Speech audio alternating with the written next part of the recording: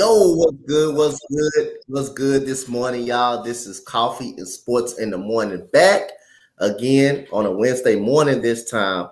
This is your host, Coach Dante, in the building. And on side of me, I got my right-hand man to my right side, my guy Mo Better, and my man down at the bottom, boy Will Morgan. How you guys doing this Wednesday morning, man? Good morning. How you doing? What's up, Will, Coach? What's good? What's good, man? So today is again on a Wednesday. Today is the day, man. NFL training camps, all 32 teams in training camp. Some start earlier, but this is officially the start of the football season, which we gonna get into. We got a lot of contracts to get in right into. Especially Mo's segment is gonna let us know, give us a great resume of Larry Holmes, the boxer Larry Holmes, the heavyweight fighter. The one that pretty much, retired Muhammad Ali, pretty much finally got here and put him out of misery. But other than that, we'll get more into that story. So, further ado, let's get right into the nitty gritty, guys. We got Saquon Barkley. We got Justin Herbert, who signed a massive deal yesterday. We got Diggs. We have Titus Howard from our Houston Texans. Glad they got him locked up. And we got Andrew Thomas also signed a big 5-year deal worth $17 million for the New York Giants. So, guys, tell me about this deal. Give me your initial reactions to these deals, impact that each deal might have on each team this season. Mo, I'm gonna start with you early. So the Giants deal didn't shock me at all. You want to lock that up. You want to keep that kind of talent, that kind of mainstay on your team. And it's weird, right? Because they secured him. He got his bag. And at the same time, Saquon has to come in and basically take a settled or lesser version of a deal. So I don't think it's the kind of thing that goes away. I think they're going to try to focus on football. But if you're Saquon Barkley, you're a human being. I know they talk about being professional, but you've been wanting to get paid on some level, even though you know your position is devalued. And then they just took care of this guy with no problem at all. I'm sure he's not against him getting his bag, but I think there's a frustration level that could boil over throughout the season or at least linger. So I can understand why that could be a problem in New York.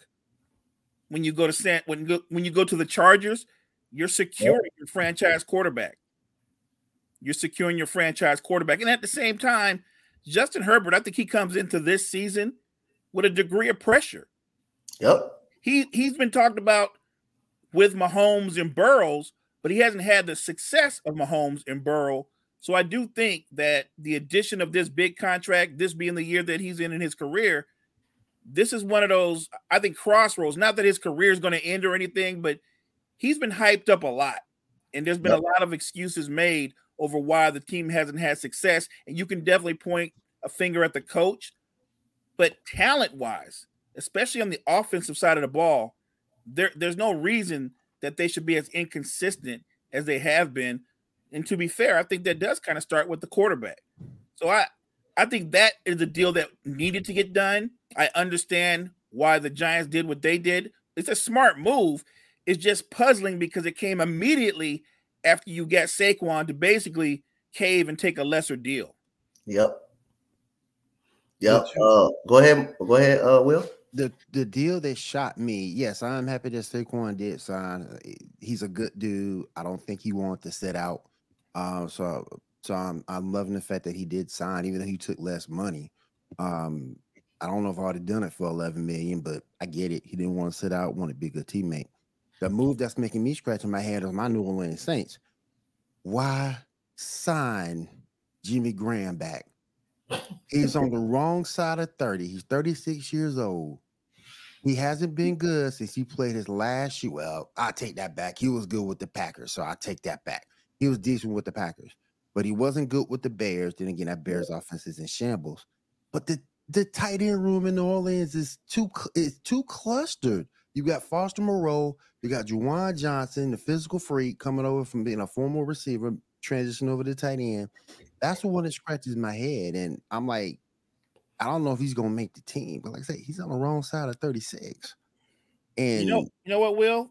Maybe they got him there to be like the Udonis Haslam of that locker room to deal with those younger, talented tight ends and receivers. Maybe they want him to be a locker room presence. Maybe. I don't know if I would give up money for that at that spot. Both Foster and Juwan, it's not like they're coming in as freshly made rookies. They're young, but they're not rookies. But I get that point.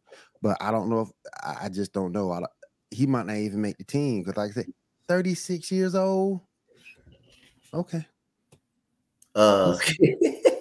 What's good, my boy Brandon from the block? How you doing today? He said Saquon Barkley definitely about to leave. I wish he would have left.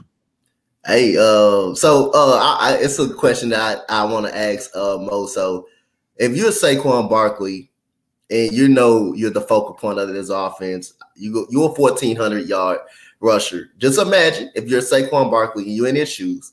My quarterback just got paid more than I did, and he had 5 interceptions. Granted, he did very good with not turning the ball over, but that's due to Saquon Barkley being able to run the football so effectively that kept them from doing a little more. And you see Andrew Thomas get a 5-year deal, $117 million. How would you tell me, Mo, if you're Saquon Barkley, how would you feel about those two getting big contracts and getting paid, but you got to settle for a 1-year deal? So I think it's frustrating. It has to be. It has to be frustrating. But Andrew Thomas getting his money, I don't think Saquon, like I said, I don't think he's against his teammate. I think he understands the business of football. Yep. But like I said before, you're a human being. Yep. And at your position, I'm just talking about at his position, Saquon's, to me, now I saw a show earlier. I saw the guys yesterday. I think it was the Big Three. I think the crew was talking about the running backs and Saquon's situation. And somebody at some point said Saquon wasn't a top 10 back. He's definitely a top 10 back. He's probably a top 5 back at least. Top 5 back. He's about right. Top 5 back. Well, I forgot the person, but they basically listed every running back you can think of ahead of Saquon Barkley. You got to justify that. And so, look, while I like Aaron Jones from the Packers, good running back, he's more like a scat back, can do a lot of things. I don't think he's a better football player than Saquon Barkley. I don't think he is either. You're a Saints fan. As much as I respect Alvin Kamara, I think he's better in the passing game than Saquon Barkley, but I don't think he's a better running back. No, between the tackles, no. Hell no. They rated him ahead. Look, no. Kamara is nice, but think about it this way. You don't. It's perception versus reality. Most people don't even realize Alvin Kamara has never even rushed for 1,000 yards. Nope. Not once. Nope. He's, again, a very good player, but I don't think he's better than Saquon Barkley. Saquon has every right, coach, to be frustrated, but I think once you cave and you took that lesser deal, the best thing you can do, focus and show the Giants. I would say show the Giants what you're worth, but you know what's going to happen. If Saquon turns around, coach, and has a 1,700-yard rushing season, adds another 500 in the pass, they're just going to turn around and franchise him again. Yep. And again, like I say, as far as their running back, running the football, Saquon Barkley is definitely top 5. I know a lot of people saying Aaron Jones. Aaron Jones, to me, he's more like an Alvin Kamara, more catch out the backfield as a receiver. More that, not between the tackles. When you're talking about between the tackles, like pure running the football. Saquon Barkley, now he can you run as a receiver. He can do both of them, but as far as running between the tackles, he's definitely a better back than Andrew Jones. Say this. Go ahead. I think they fixed the issue if you get rid of both tags and you have it to where running backs can get into their money earlier in their career. I like up that. Front than later. I think that fixes a lot of issues. Because I get it. A lot of your running back longevity is what, 2-3 years at your peak. I get it, but at the same point, you got some good running backs out there that deserve to be paid. And to my knowledge, Dalvin Cook has not even signed yet. So, which is a damn shame. So, they really need to do something. And I realize you might say the game is changing, but like the fullback position is pretty much gone. But hey, listen, you gotta at some point the game is gonna turn right back around to these running backs. So I really think they need to eliminate both tags, get into it, they can get their money early and go from there. So we got Dez. So we got Dez in the building. Dez, What's good, Dez? What's up, Dez? Hey, what's up, guys? I'm good, man. I'm feeling better, man. How you guys feeling? I'm doing good, great, man. So talk about it with us, man. How you doing? So you got Saquon Barkley took a lesser deal, 11 mil. You got Andrew Thomas, who just got paid. You got Andrew Thomas, who just got paid this morning before training camp. You got Justin Herbert just got paid. Diggs just got paid for Dallas. He just got his money. He just got his money for Dallas. Talk about it, man. And Jimmy Graham, you know who look. Talk about it, Diggs. Go ahead, talk about it. Mo's face is priceless. I mean, we got to talk about Saquon. You guys talk about Saquon. You got to think Saquon is the New York Giants. I mean, this guy, he provided so much spark for their offense. I mean, you look at his numbers. I mean, last year he had 10 touchdowns, 1,312 yards off 295 attempts. And then this offseason, this season, when they did the wild card, they beat the Vikings. This dude had 104 yards off 14 touches and 2 touchdowns. This guy's just an absolute beast. If I was him, I would not take that deal, though. There was rumors that the Miami Dolphins were trying to swoop in and try to get him, which, I mean, that would have been a great situation. But like Mo said, I mean, he just got franchise tagged. He's going to get tagged again, you know. And they need to be valued the running back position because it's actually valuable in the NFL. For Justin Herbert, that's a good deal. The guy is young. In 3 seasons, he's thrown for more yards in 3 seasons. This guy is just a complete specimen, which is great. And then Diggs, this guy has the most interceptions since 2020 with 17 back-to-back Pro Bowl seasons. And his QBR rate when the quarterbacks are throwing to him is 80. It's like 84, but 64.1 completion percent rate. So he's doing pretty good there, and it helps the Cowboys because they need a great corner. And for the Giants with the offensive lineman this morning, they got signed before training camp. That just helps Daniel Jones and protects his blind side. So I think they're all great moves. And Jimmy Graham, last but not least, he's just a red zone threat. They have at least 4 tight ends already on the depth chart. So I think he's just a red zone threat, but he's 36 years old. So I think he's just going to be a red zone threat. Yes, indeed. Yes, indeed. So we definitely training camp, like I say, starts today. A lot of teams start early at 9:00. We already had some training camps pretty much opened up beforehand, but other than that, so we switch to college. We switch to college. Progress. So we got NIL bills to regard NIL in college football. Is that the right solution for college football? Repeat that again. You say what? Can you repeat that question again? It's a NIL bill relating to NIL. College football, is it a solution? Like NIL deals, is it a solution of college football? Let me go first. Go ahead, Bo. Not the bill that they're trying to introduce right now. It's not a solution. Yeah. What that bill is basically doing, it wants to publicize who's investing in these individual players, and they want to prohibit certain entities from investing in them, like casinos or gambling sites or things like of that nature. And they want to make it public. They want to let you know who is investing in them. They want to make that knowledge public. And I don't think that needs to be public. I really don't. I really don't think that needs to be public. And the way they're trying to craft the bill, at least the one that they've introduced, to where the government, again, they're trying to have another form of government oversight.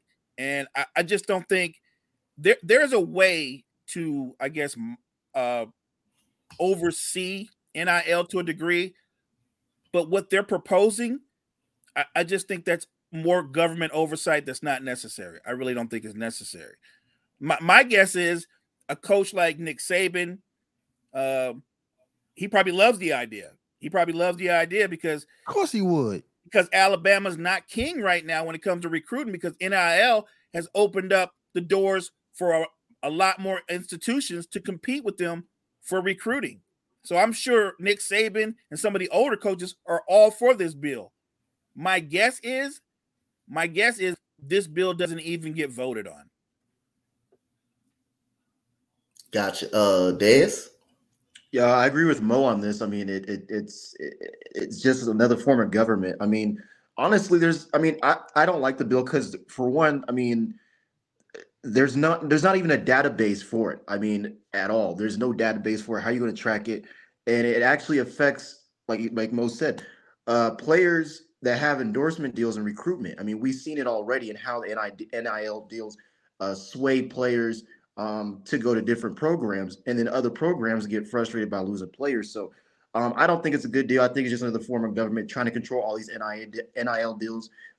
EA Sports is in a lawsuit right now because the likeness and the incentives like that. So I think they just really need to get a hold on this, or be a lot more player friendly. I mean, right now it's just, even if I was a player, I would not take this deal at all. I would not like this deal. No way no way the players like this, and they try to introduce the bill as a bill that's to protect the players. It's not to protect the players at all. It's not.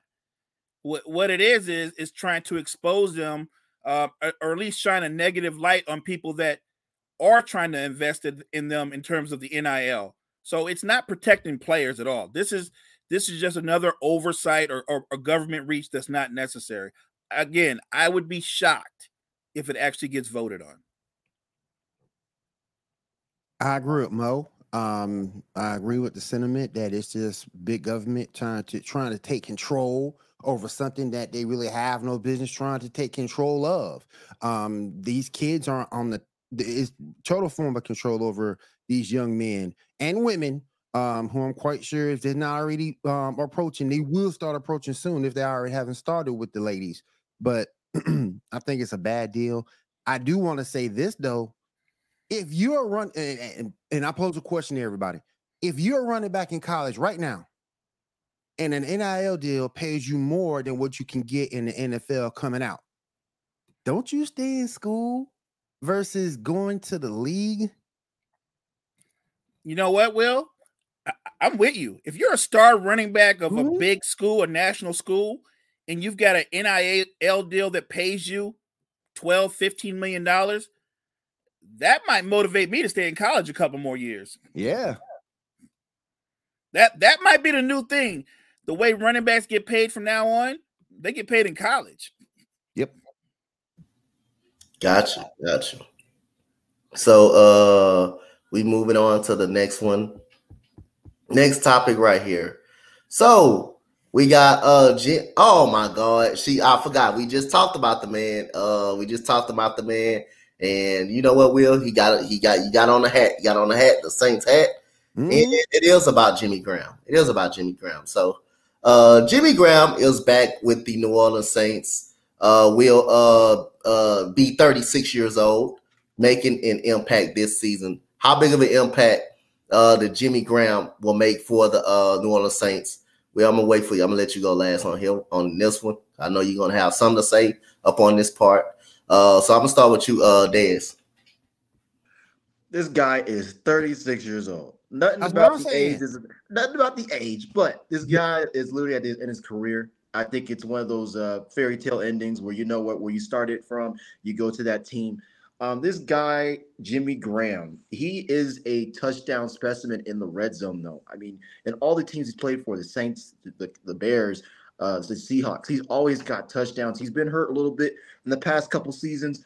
But this guy is a touchdown machine. I think he's just a security blanket for Derek Carr, because when Derek Carr was with the Raiders, he had tight ends as a security blanket. So I think it's more of a security blanket type thing, kind of coming full circle with the Saints. But the Saints have a bunch of people in their tight end room. So even if he tries to even crack, the main roster, that's the number one goal for him, to try to make the main roster, because they have 4 tight ends already that can really do it. So I think it's just coming full circle. But he's 36 years old. I think he's just going to get touchdowns, be the security blanket. Mo? I'm kind of with Will on this. I don't I'm not sure that Jimmy Graham even makes the team. If he does, salute to him. But football, especially at the skilled positions, he's not what he wasn't what he was when he was on the Bears, the last team he was on, before he was in semi-retirement. To come back to the Saints team and expect to be a major piece to it, even as a backup, I just don't see it happening. Like, he could prove me wrong, but the idea that he's going to come in at 36 and take a roster spot from one of the younger tight ends, if that should happen, that says more about them than it does about him. All right, go ahead, Will. Like I said, you got Foster Moreau. Love that signing. Juwan Johnson, show what he can do last year. You got Crow, who was an undrafted rookie. And now you bring in Jeremy Shockey. It's too late. It's too late. I mean, granted, you can say he's the biggest what-if player ever if he would have stayed with the Saints instead of going through that contract dispute, trying to get paid as the receiver instead of a tight end. I believe they let you go, not because you're a bad guy, because they just don't want those distractions. So I wrong side of 36. And I hadn't even mentioned Taysom Hill. Hadn't even mentioned Taysom Hill yet. So Taysom Hill's gonna do his thing in certain packages too. So I just think it's a long shot for him to make it. Is it a good feel-good story? Yeah, particularly if you would have brought him in under a different circumstance, a 10-day contract to finish up his career. That would have been nice to see. But I just don't think he makes the team. Because, like, wrong side of 36, and you haven't been good since your last season in Green Bay. Let's not forget what he did in Green Bay. He's terrible. But he just, nah, man. I just don't see him making the team with all that talent. Saints offensively are loaded. They got some middle linebacker issues. I like to see more depth there. I like to see a little bit more depth at safety for him. But tight end is not a position of need. It was something that did not need to be addressed. And I'm saying to myself, we need middle linebackers. What y'all doing? Gotcha. What y'all doing? So we had to the last topic. This is Dez last one. And we got the over and under topics from the NFC South. It just seemed like keep coming back to you, Will, but I think you're gonna be all right. So we got the over and unders for the NFC South division. So we got the Tampa Bay. We got the Tampa Bay Buccaneers coming in at 6.5 wins. 6.5 wins. No, over or under 6.5 wins for Tampa Bay. I'm gonna go under. You know what? They're gonna have a difficult time putting up points, and I'm not nearly the fan of Baker Mayfield that a lot of people are. I just think he's a backup that gets to start a lot, but he's not a very good backup. If your quarterback is consistently inconsistent, which is what he is, your offense is going to be consistently inconsistent. So I'm going to take the under. I think the defense will be solid, but I don't think it'll be enough to carry the offense. So I'm going to go under. So yeah, okay. Dez, what you got? I'll go over. You know me. I'm gonna thread the needle. So I'm gonna go over. I say at least 7 wins. I'll agree with Gene on the comments section. I think 7 to 10. I think maybe, but I say 7 wins. Baker Mayfield, he's iffy. We already seen it during the little mini camps where he overthrew a bunch of receivers, throwing duck balls, I call them. But I think the defense, like Mo said, can at least help string along. They're going to be playing like the Broncos of last season. I think the defense will shine, but the offense will majorly struggle. I think their bright spot is probably Mike Evans on the offensive end. That's pretty much it, and probably their running back situation. But I say 7. That's my thing. You know what, Dez? That's actually a good comparison. I actually think their offense is going to resemble the Broncos' offense from last year, and I think Baker Mayfield will look just like Russell Wilson last year, which for Baker Mayfield is probably a good year. Go ahead, Will. Damn. I think they're gonna go under. I think that offense is just gonna be hard. Good defense still. There's going to be a good sound defense, but the offense is just not going to be able to produce enough points for them to get enough wins. So I'm gonna go under.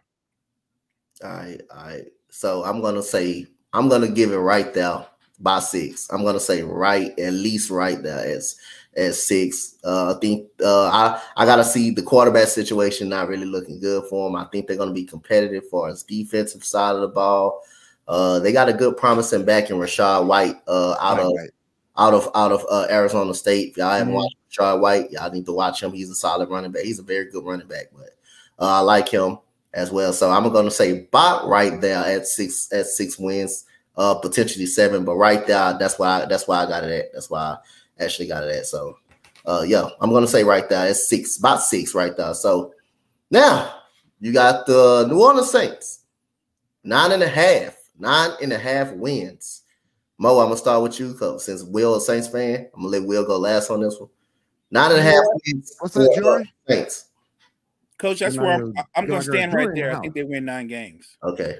I think that division is going to be competitive, more competitive than people think. I do think it's the Saints' division to win. I think we've been consistent about that leading up to training camp. This is Derek Carr's time more than ever, right? Like, it's a quarterback-driven league. We know the potential of Bryce Young. We know what he can be. We know what Ritter wasn't, but still has potential. But right now, he's supposed to be the best quarterback in that division by far with a top 5 defense. And yet, for some reason, in my gut, I don't think they're going to win double digits. I think they're going to win. I think 9 games is about right. Gotcha. Go ahead, Des. I say 9 wins. I agree with Mo. I really do. I would have threaded the needle. I would have pushed back and put 8, but I say 9. This is Derek Carr's team now. I mean, you want to go to New Orleans. You want to try the gumbo. You got the offense that you wanted. I think it's his team. I just feel like Will was saying they need position needs. They didn't need more tight ends. They need middle linebackers, some more defensive guys. But I feel they're gonna get 9 wins. This is their division to lose. I mean, you have a lot of young guys in your division: Bryce Young, Desmond Ritter. There's and others as well. So this is their division to lose. In the NFC, no hate on the NFC, but it's weaker than the AFC. Everybody's going to the AFC, and they're indoors, so they don't have to really worry about snow and difficult weather as well. So, and they have a great fan base. So I say 9 wins for the Saints. From a quarterback standpoint, it's weaker by far. Oh yeah, it's a weaker by quarterback for sure.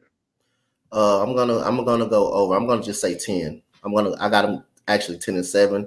I think their defense is really legit. I think that defense is legit. That defense will keep them in a lot of games. No excuses for Derek Carr. You up out of the AFC West. You come to a weaker division. You got to get the job done. Chris Olave is a 1,000-yard wide receiver. I know they're missing Alvin Kamara, but again, you got Jamal Williams. Jamal Williams is a hell of a pickup in the red zone and short yardage downs. That's a hell of a pickup right there. That's a good pickup. I think they just got just enough to win the division and win 10 games. If they don't, it's very disappointing. But I'm just banking on their defense. Dennis Allen, not so much of a good coach, but I think just because the Saints are a very good defensive team, they got enough pieces on the offensive side of the ball. Well, like Will mentioned, Foster Monroe is a sleeper from the Las Vegas Raiders last year. He's a sleeper going over there to the Saints. I think they got just enough. They got just enough to go at least 10-7 and be the best team in that division. So, Will, go ahead. Well, over or under 9.5 for the Saints? Over. I think we get John. I see you in the chat, Jonathan. I see you, brother. I see you. I think we go 11-6. I really think we do. That division is ours. I'm not worried about Desmond Ritter. I'm not worried about Baker Mayfield. 11-6 is where I have us. Look, the offense should be on all cylinders just on talent alone. The offensive line has been retooled. You missing Chris Olave. That wide receiver room is just jam-packed with talent. The running back position is good. Yeah, Alvin Kamara, we might miss him for 6 games. But that's his waiting on his decision to get handed down. But Jamal Williams is going to be there. It's just going to be. I think that we should get 11 wins. If we don't get 11 wins, out of that division, out of that conference, it'd be a big, huge disappointment to on my end, because we got the talent to get 11, and I don't think we're better than the Eagles. I don't think we're better than the 49ers, which is a class of that division, but we can be right there. We can be right behind them, and you never know how things may work out. Let me ask you this, Will, real quick. What season are you expecting from Michael Thomas? It's hard to have faith in Michael Thomas. He started out well last year before he got shelved. I look at him as somebody who could be a good number 3, maybe a good number 2 receiver this year if he comes in with the right attitude and comes up somewhat healthy. Sub 1,000 yards, but I think he's up there in touchdowns. I think he'll get you about 700-800 yards receiving, be up there in touchdowns with about 8-9 touchdowns for the year. I think he'll really do well on the intermediate routes like he's been doing over his career. He's just got to come in healthy. He's got to come in focused and want to play. Because with me, when somebody comes out and say, I'm hurt all the time, and he's had time to get over that injury, particularly when he went through, he just took some time off, wanted to see if he could heal on his own. It didn't. So he had to go and he had additional surgery done. Then he comes back. Maybe he came back a little too soon, gets hurt again. It's kind of hard to say if that player wants to play for you or not, but I think he'll come back focused. I think he'll come back healthy. And again, about 700-800 yards, 8-9 touchdowns, and that's what you get out of him. Yep. So next team we have here is we have the Atlanta Falcons. They got them at 8.5. They're really high on the Atlanta Falcons on this division. So Will, I'm gonna start with you this time. 8.5 wins for the Atlanta Falcons. Under. I like the running game. Don't get me wrong. I just don't know what you're gonna see out of Drake London, because he started out pretty well in his first season with the team. He needs something to kind of cool down as the season progressed. So we'll see what he does. That tight end, they need to get him back involved. They really need to get him back involved. They've spent that high round pick on him. Get him back involved. And a lot of it depends on the development of Ritter and how much you believe in that. And I don't know. That running game is going to be hellacious, though. I'll give him that. That running game is going to be hellacious. You're going to have to really stack the box to stop that running game. But it's going to be under. Des? I'm going with faith right now. I'm going to go over. I think I'm going to go over. Desmond Ritter. Yeah, I'm going to go over. Yeah. Y'all know he got the first name as me, so you know what? I got to give him some props on that one.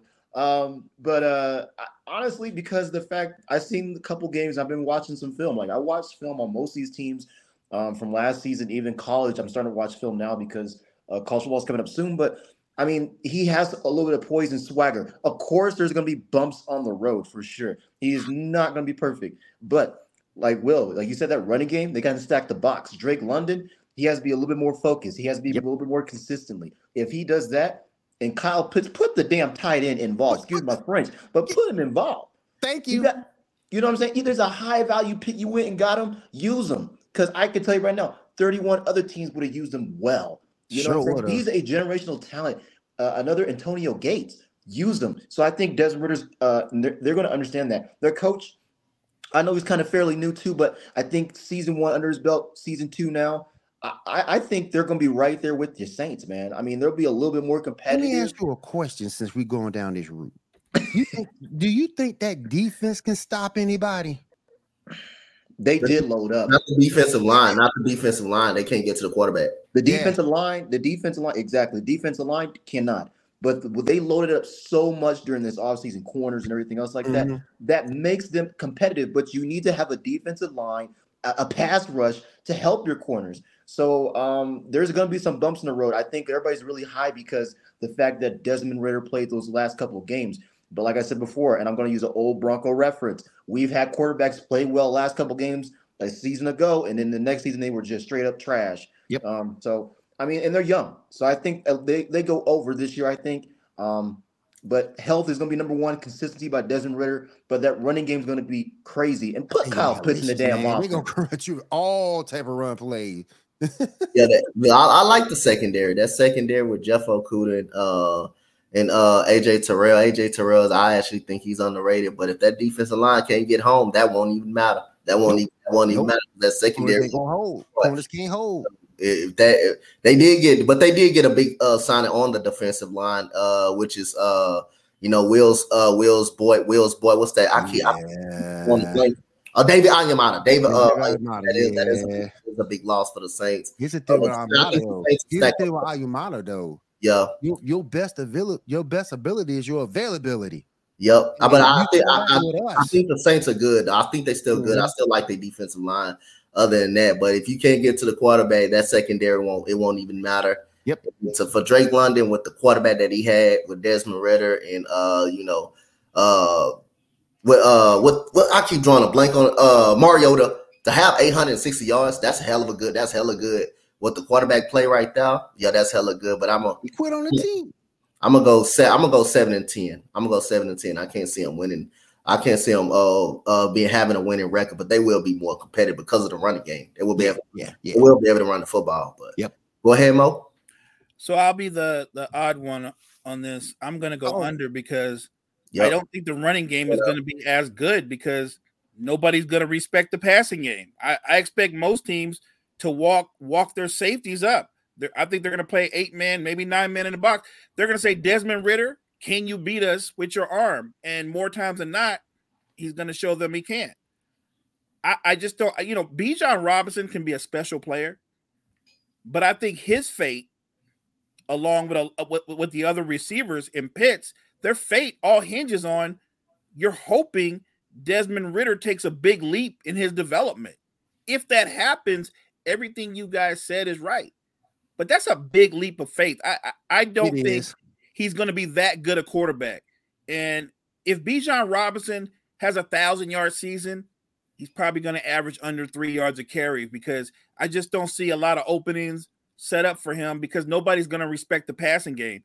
They're going to load up in the box and they're going to dare Ridder to beat them. I just don't think he's going to be able to consistently do that. Gotcha. So we got the last team of this division. So we got the Carolina Panthers at 7.5. Carolina Panthers. Mo, I'm gonna start with you. Go ahead, Mo. Over or under 7.5 for Carolina? I'm going over. I like Bryce Young. I know he's a rookie. He's gonna make rookie mistakes, but at the same time, I'm willing to bet that Bryce Young is already better than Desmond Ridder. Right now, today, he's already better than Desmond Ridder. And I like the weapons around him. The defense is solid, so I like them over. Look, if things fall the right way and they win a couple of games they shouldn't, they have a chance to challenge the Saints for the division. I still think it's the Saints division, but I think Bryce Young overall is going to have a very good, very productive rookie season. Go ahead, Dez. I'll agree with Mo on this one. I'll agree with Mo because I was going to say under, but I'll go with Mo on this one. The reason why Bryce Young, but their coach, I like their coach actually. Yeah. He's smart. I mean, look what he got in the offseason. Great defensive coordinator from the Broncos, great coordinators. They have an identity. You know what I'm saying? A lot of teams, they still don't have an identity. They have an identity with Bryce Young. That's their future. That's their person that they're going with. Their wide receiver room is crazy fast. I seen on YouTube where they all worked out. And, quarterbacks that are young in the league, some of them don't really take that first step of leadership and try to get in tune with their wide receivers. And they're doing that. Their defense is stout. I mean, they got some good defensive pieces. They could be a sneaky team, I think. But I say 7. He's going to make rookie mistakes. You know what I'm saying? He's going to probably force the ball in double coverage. We've seen it with rookie quarterbacks when they come out because the college game is different than the NFL game. It's a lot faster. And you only get 3 preseason games. So he's probably going to play, 2 of them maybe? So and then the regular season starts. So I think 7. I think the thing for them, if they can be consistent, consistency is going to be their bigaboo. If they're consistent, they could be a sleeper team for sure. All right, Will? I got 7 wins too, but I am curious. I think 7 wins. I do want to see Bryce Young and my boy Terrence Marshall from LSU. Oh yeah. I want to see him just go off. I was a big fan of his at LSU. And I think Bryce Young is the quarterback that can get the football to him. I would love to see him go off and do his thing. They're solid defensively. They're gonna be a well-coached team. But 7 wins, I think, is right for them for the first year together. But that second year on, I like the way they're built. I like the way what they did. They're taking hits throughout the season to be better in the future, unlike what my Saints did. And I sort of kind of get it because you got to keep the fan interest up. You got to keep the fans in the stands. I get it, but at some point, when you just gonna break it down and say we are rebuilding at some point, but I like the way the general direction the Panthers are going. And again, my boy Terrence Marshall, I think Bryce Young is the quarterback that can make him really shine. And I've been waiting to see him just pop off. And I think this year he might do it, but 7 wins is good for them. I like that call, Will, because I think Bryce Young can make him pop off on called plays, but I think he also can make him pop off on the broken plays, the plays that are not really plays that just happen on the fly. I think that's when he's really going to shine. Yeah. Oh yeah. And they got LaVisca Chenault too, my boy from CU. So I mean, I gotta give that dude's a speedster. Why Jacksonville gave up on that man like that? I know, that's what I'm saying. I don't understand. I like Chenault, man. I don't get it. So before Des go, I'm gonna say 9-8. Second place in the division, 9-8. I think Bryce Young gonna elevate. He's got the work ethic. He's gonna elevate his teammates. Terrence Marshall should be another step up after losing DJ Moore. I'm gonna tell you guys a quick sleeper right quick. Jonathan Mingo, that rookie out of Ole Miss. That dude is pretty good. That dude is pretty good. I like the defense. The defense is good if they stay healthy. J.C. Horn, if he stays healthy, he could be a pretty good corner in this league. You have Brian Burns, one of the top. Nobody really mentions this guy. This guy's a 10.5 sack guy. Brian Burns is really good, and I think this defense is pretty solid. I did think Steve Wilkes should have stayed the head coach of the Carolina Panthers, but other than that, I kind of like Carolina. I'm gonna go 9-8 for Carolina. So they're definitely heading in the right direction, and they're building the way you should be building. You people see, and when people see you doing things the right way, I think they'll still continue to support you as long as you're doing things the correct way toward winning. Saints are just forcing stuff. They should have been in rebuild mode, to be honest, but they're still trying to win. They still think the window was there. But I like the way that Carolina is building that team for the future. Gotcha. So Des, before you get up out of here, let the people know where they can follow you at.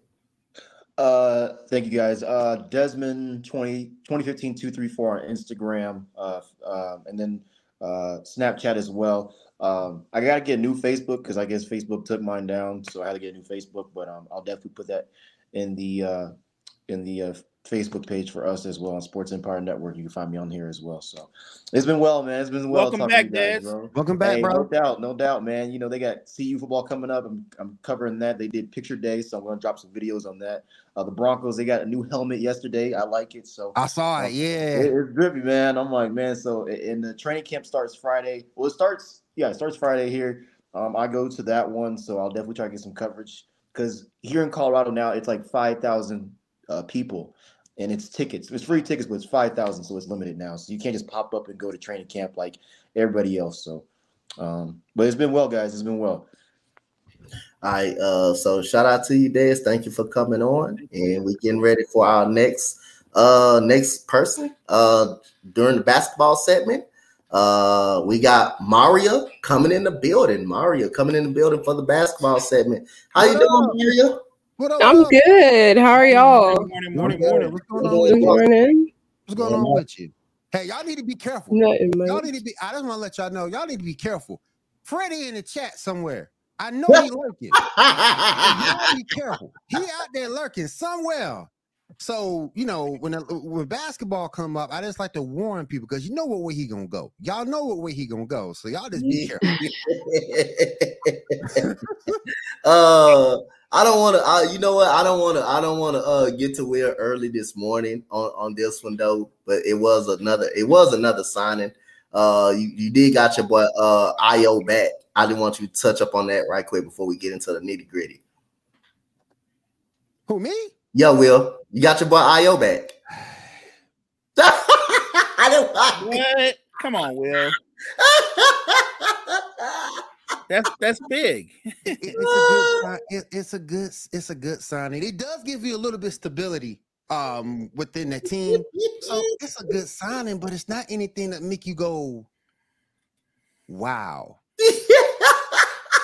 It's solid though. It's solid. I give it to him, but it ain't nothing that make it go, wow, amazing. Ain't nothing gonna get you. But look, to me, I'm still salty from last year because if we would have beat Miami, we could have been right there. But that's just me. But good signing. Yeah, okay, we go with it. See, they go first. I had to do it. I told y'all he was here. I told y'all they go right there. I think they said G said you need to turn your mic down. I think you need to turn your mic down a little bit, just a little bit. So we get to the nitty gritty. We go Jaylen Brown. We talk about Jaylen Brown. He just got his money yesterday. Jaylen Brown got his money yesterday. So Jaylen Brown gets the bag. What does this mean for the Boston Celtics moving forward? Mo, go ahead. Tell us about it. I think Boston did what they had to do. You don't give away two-way wings. Oh, he said up, Will. He said up then. Okay. Go ahead, Mo. You don't give away two-way wings. You don't. Not two-way wings that get better or more productive each year they're in the league. I know we talk about Jaylen Brown's struggles when he over dribbles and turns the ball over, but that's the negative. The positive is he's still an elite defender. He's still a guy that can get you 26 points a night on offense. And he and Jason Tatum, for what it's worth, they are a great tandem. I think they had to pay him because they want to run it back with the addition of Porzingis and see what happens. If things don't work out, if the Celtics come up short, with him under contract, they still have the ability, even with the trade kicker, to trade him because he's still going to have high value.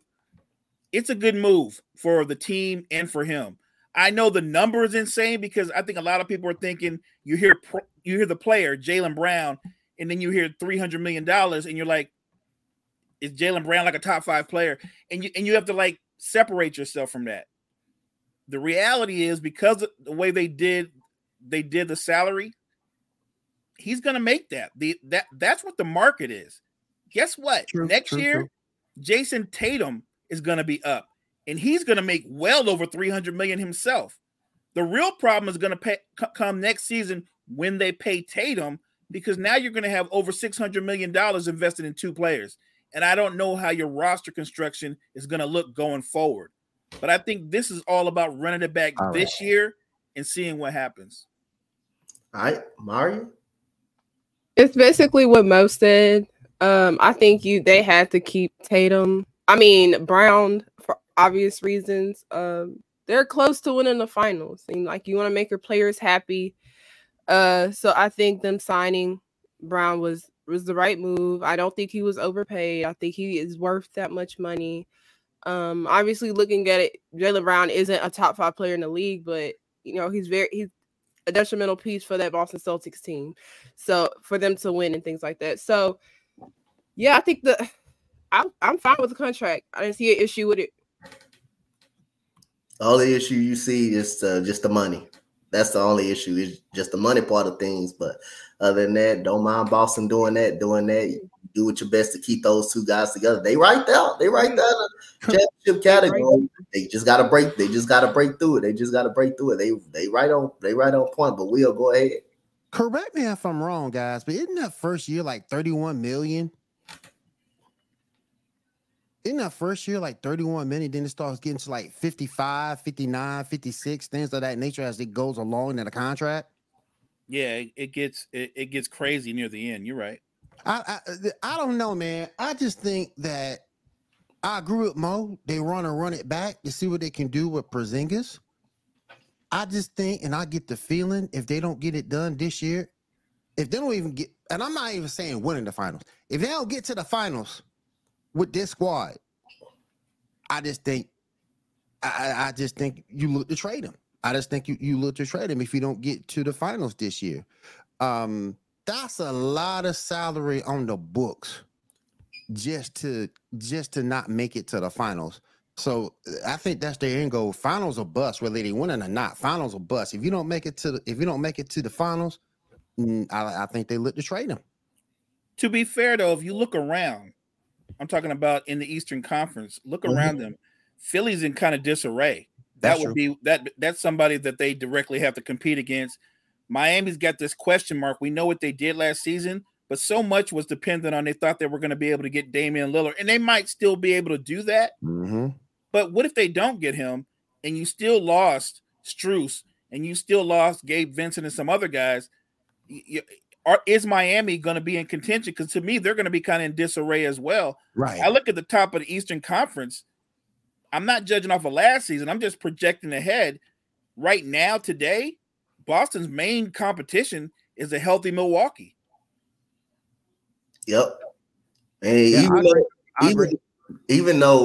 if Damian Lillard doesn't find a way to get to Miami, I'm still trusting Miami over Philadelphia. I'm still doing that. That's what I'd give. I'm still gonna give in. That ain't nothing. But I think if you want to say Milwaukee in Boston, then you got a right to say that. But I do think for us between Jaylen Brown and Jason Tatum, I think Jason Tatum, he's the better player. He's the better talented player. Yeah. But what I do think Jaylen Brown has more of that it factor in that one. When I'm saying he has more dog, I think he has more of the dog inside of him than Jason Tatum. I do think Tatum is the best player of those two. I think he's the better player, but I do think Jaylen Brown has more of the want to and the dog inside of him. The dog inside of him than Jason Tatum. So Like Mo said, I'm gonna need him to cut down on them turnovers, man. Yeah, they don't got an actual point guard. They don't really got an actual point guard that they can rely on outside of Malcolm Brogdon, and he don't stay healthy. Malcolm Brogdon is not healthy all the time, so that's a lot of pressure for them, the guys, to handle the basketball the way they do. And that factors into a lot of turnovers for those guys because they got to handle it so much. They do got to handle it so much, and that's why I think losing Marcus Smart kind of will come into play a little bit. He is a ball handler. He's not a point guard, but he knows how to handle that offense. And I think that's what will probably come into play on that part right there. But Boston got their guy back. We'll see what happens with Jason Tatum. Is Jason Tatum next? We'll see what they would do after next coming year. So we got DeMarcus Cousins. I'm gonna start with you, Will, down here. Where would DeMarcus Cousins rank among modern centers? Where does he rank among modern centers? Are we talking about the Cousins now or the Cousins in his prime? I'm gonna assume prime. I'm going to assume that. I'm gonna assume prime, not today. I don't think he's better than. I don't think he's better today. I'm just gonna assume prime. Where would he rank? Where would he be? In his prime, he's top 10.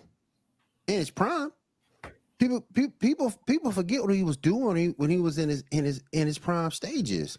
He was scoring the basketball. He was rebounding, passing the basketball as well as any center. He was a force. And I think he would be a top 10 center if he was playing now in his prime condition.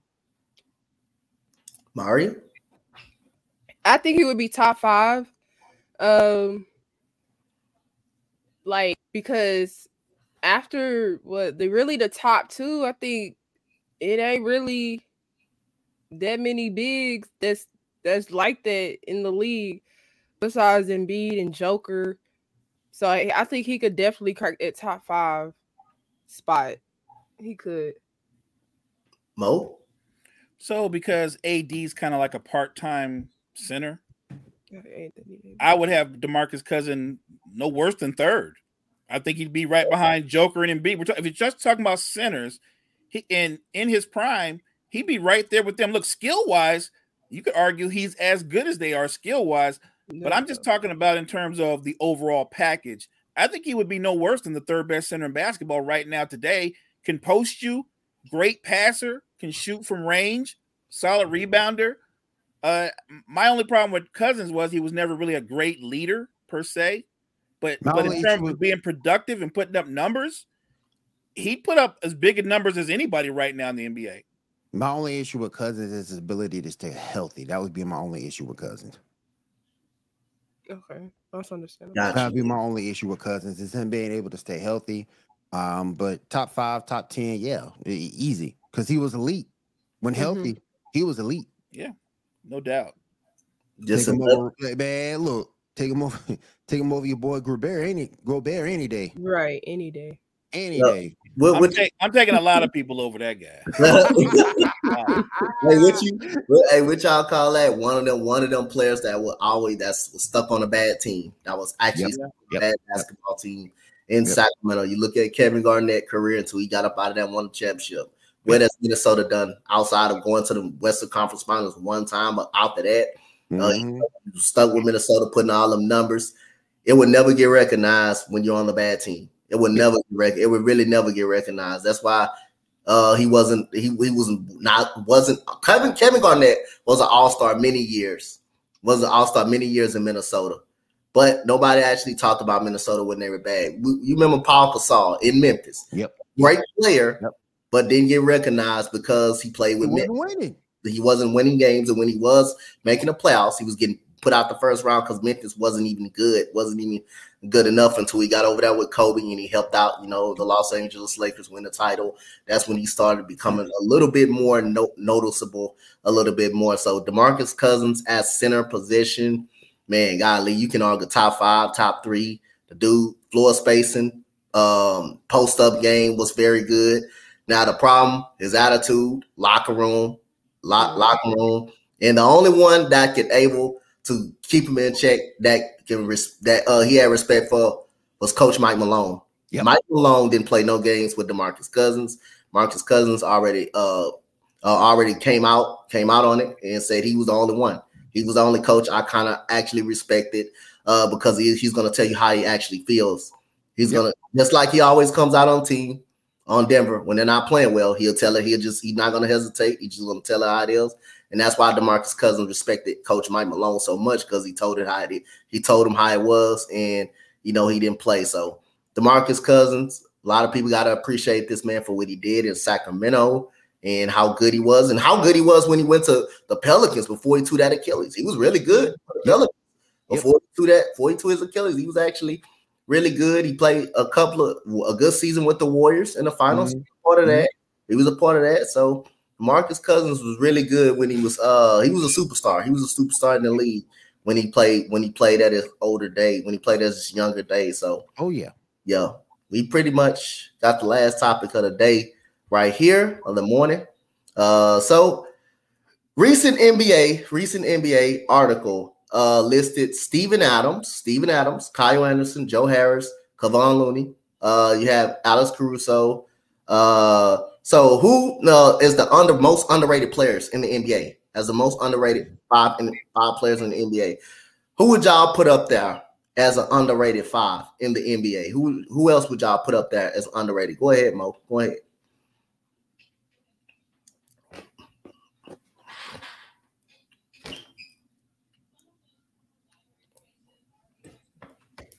He's on mute, I think. Yeah. You still muted, Mo?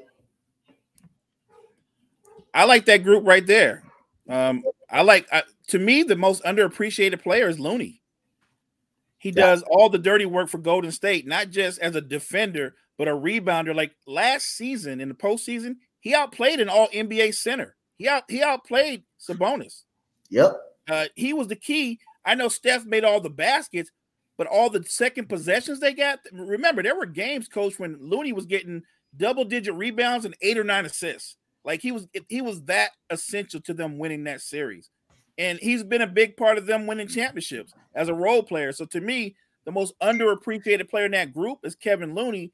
If you want to add another underrated player that maybe people don't appreciate on other teams, I would have said a guy like Aaron Gordon. I know we talk about Joker. I know we talk about Jamal Murray, but Aaron Gordon has turned himself into one of the top defenders in all the NBA, and he can still drop 16 points and get you 7 or 8 rebounds. I think Aaron Gordon is one of the most underappreciated players in the NBA. Got you. Mario, who you got? I can't think of no players right now that I feel like are underrated. So I guess I'd say Steven Adams. Agree with the list. Adams, one of the best rebounders in the league. I was obviously detrimental. Was a key piece in us, getting kicked out like we did against the Lakers.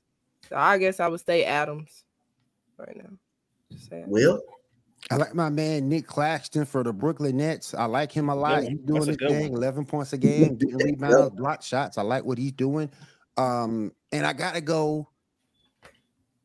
He's not the reason why you win a game, but he produces a winning attitude, and that's Alex Caruso.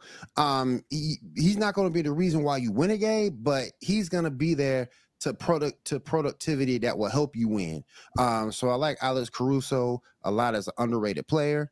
Like, because again, he does all the dirty work, the small stuff. Doesn't mind playing defense. At least one of the few Bulls who played with some type of a defensive effort. Because Lord knows you ain't gonna get that thing from anybody else. So I like Caruso and I like Claxton. Yeah, I got a couple of them. I'm gonna go with my guy from across the street. Y'all, if y'all don't know that this man was across the street from me, man, I gotta go with my guy Desmond Bain, man. My guy, I like that one.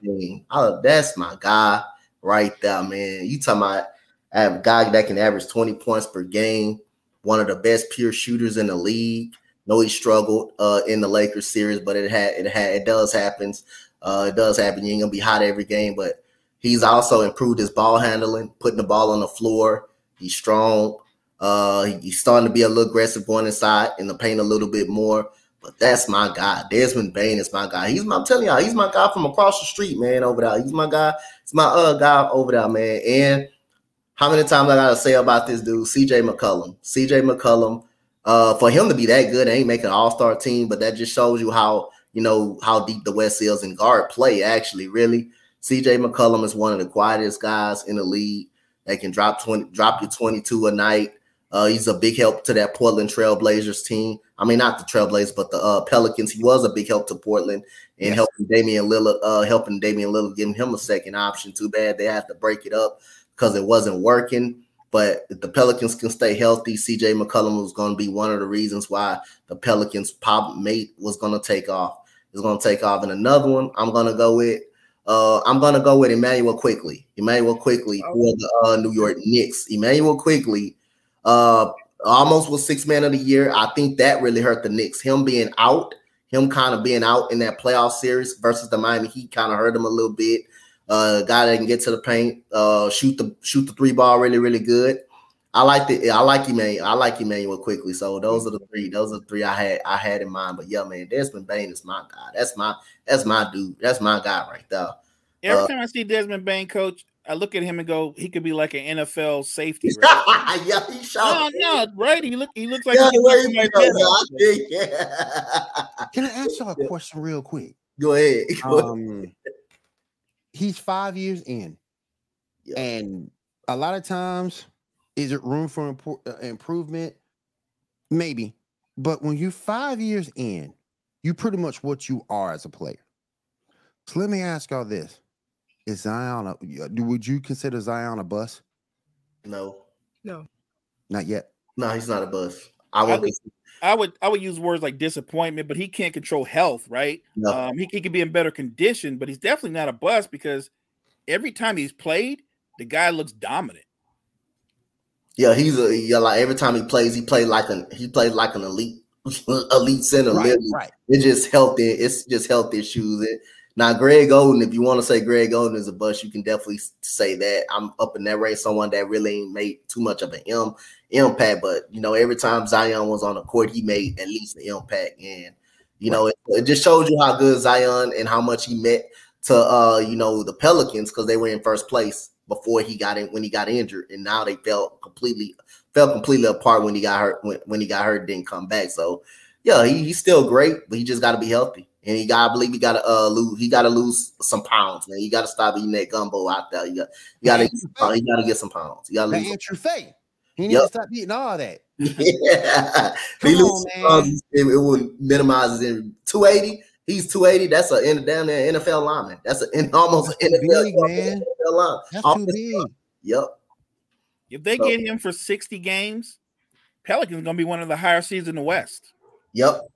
You saw what he did in that season when he played 61 and averaged 27. Yep. Gotcha. All right, so we at the last segment. We already know the last segment, Mo's Boxer segment. Mose, tell us about the great Larry Holmes. So, Coach, you know what I'm talking about when we talk about great jabs, right? Yes, yeah. We know when we say great jabs, we start off with Muhammad Ali when we talk about great jabs. But maybe in terms of heavyweight fighters, the second greatest jab in the history of heavyweight boxing, I'm going to give that to Larry Holmes, the Eastern Assassin. Larry Holmes could control every fight with his left jab. It wasn't just sharp. It wasn't just quick. It punished people. The great thing about Larry Holmes is two things. He could outbox you if you were bigger and stronger. He could outwork you if you were slower and couldn't maintain or stick up with his movement. Larry Holmes won his first 48 fights. And coach, you can appreciate this. He came up the old school way. So he's fighting bombers like Ernie Shavers, Kim Witherspoon, James Quick Tillis. He took the WBC championship, his first championship, from a great, a hard hitting, hard punching Ken Norton.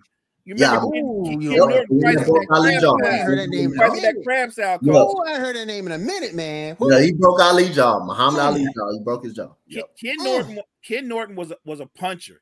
He was coming up old school. Remember, this is back when they fought 15-round fights. Well, so they had wars. Now, his biggest fights of note, the ones that stand out, is when he fought Jerry Cooney. And you remember this, Jerry Cooney was about 6'5", 6'6", Irishman. They were calling Jerry Cooney the Great White Hype. Jerry Cooney's cornermen were walking around with T-shirts on that said, not the white guy, but the right guy. That was their thing. And they broke protocol leading up to that fight. Larry Holmes was the champion. He was the better fighter, the more well-known fighter. Jerry Cooney got equal money for that fight, and that had never happened before. It was weird for that time, too. Yeah, he got equal money. And the night of the fight, when you're the champion, you're always coming out second. He came out first, didn't he, that night? Larry Holmes came out first, the champion. Yeah, and they did a lot of things to break protocol. I think that angered Larry Holmes. And if you saw that fight, that was nothing but pure legal torture. He peppered that man for 13 rounds. That man's face was beat red by the time he was done with him. And the whole time he was doing it, Larry Holmes was talking to him. He was talking to him. He dominated him. The fight was stopped in the 13th round. Larry Holmes dominated the heavyweight division, you guys. He dominated the division for 7 years. When he won the WBC title from Ken Norton, then he won the lineal championship from terrible Tim Witherspoon. He dominated that division, was undefeated, had total control of the heavyweight division for 7 years. He's one win away from tying Rocky Marciano's record of 49-0. He takes a fight against Michael Spinks. Larry Holmes enters the ring. He's a good 15 pounds overweight. That's how comfortable he felt fighting against Michael Spinks. He didn't think Michael Spinks had hurt him, could do anything to him. He was right. Michael Spinks could not hurt him, but Michael Spinks beat that man. He beat that man down. Larry Holmes' face was peppered that whole night. Michael Spinks put on a boxing show. Michael Spinks came in that fight. He didn't even weigh 200 pounds, about 190. He outquicked Larry Holmes. He outpointed him, and he won a unanimous decision. Larry Holmes was so upset that he lost that fight. In the post-fight interview, a guy brought up, I guess you're not going to tie Rocky Marciano's record. And Larry Holmes said, whether I tie it or not, Rocky Marciano can't hold my job.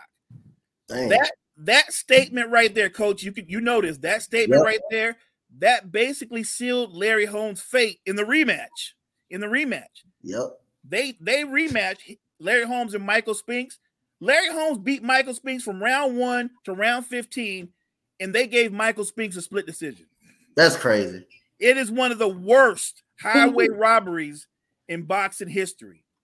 The only time I saw Larry Holmes really challenged at the peak of his powers was when he faced Carl the Truth Williams. I don't know if you remember Carl the Truth Williams. I know. I think Tyson knocked him out, right? Yeah, later on in his career. But early in his career, Carl the Truth Williams was basically a young Larry Holmes. Larry Holmes won a controversial split decision to hold on to the belt. But if you see that fight, Carl the Truth Williams dominated Larry Holmes. He dominated him. Yep. His fight against Ernie Shavers is considered to this day still one of the 10 greatest heavyweight fights of all time. If you've never seen Holmes versus Shavers, I advise you to go watch it because both of those guys hit the ground multiple times because all they did was drop bombs. Larry Holmes is one of the greatest fighters of all time, but I've never really been one of those guys that bought into him because he beat the guy that we would all call the greatest. And he beat him when Muhammad Ali was well past his prime. Yep. Muhammad Ali should have not taken that fight. He was 38 years old, well past his prime. His body had taken a lot of punishment. Muhammad Ali was taking thinners to lose weight. He ended up losing close to 30 pounds, came into the ring at 215. He wasn't that small. He hadn't been that small since the time he fought George Foreman. He admitted later on by losing the weight so fast, it drained him. He just couldn't. He didn't come in. He came in looking good, but he wasn't feeling good. And if you saw the fight, it was sad because in the later rounds, Larry Holmes would punch Muhammad Ali and he would turn to the ref and say, "Why don't you stop this?" Yeah. And eventually the referee ended up stopping it. So I think Larry Holmes is one of those fighters, Coach, as great as he was, he always felt like he was in Muhammad Ali's shadow. Yeah. He always felt like he was in Muhammad Ali's shadow. But he did fight a lot of great fighters, a lot of well-known fighters. And that's an achievement to dominate the heavyweight division and control all the sanctioning belts for 7 years with that jab, with that head movement. That's why Larry Holmes is one of the all-time greats. Got you. Great breakdown, Mo. Good breakdown, man. Like I say, Ali, jab was the best. You had Larry Holmes, you had Lennox Lewis, jab, one of the greatest jabbers of all time as well. That dude was probably the last undisputed champion in the heavyweight division in the 2000s era coming up. Lennox Lewis definitely was one of the best top heavyweights in boxing. But Larry Holmes, tell of his career, like me and Mo said all the time, hey, you guys, sometimes boxers don't know when to stop. They go too late in their career. They just don't know when to stop. He ended up getting punished by Mike Tyson.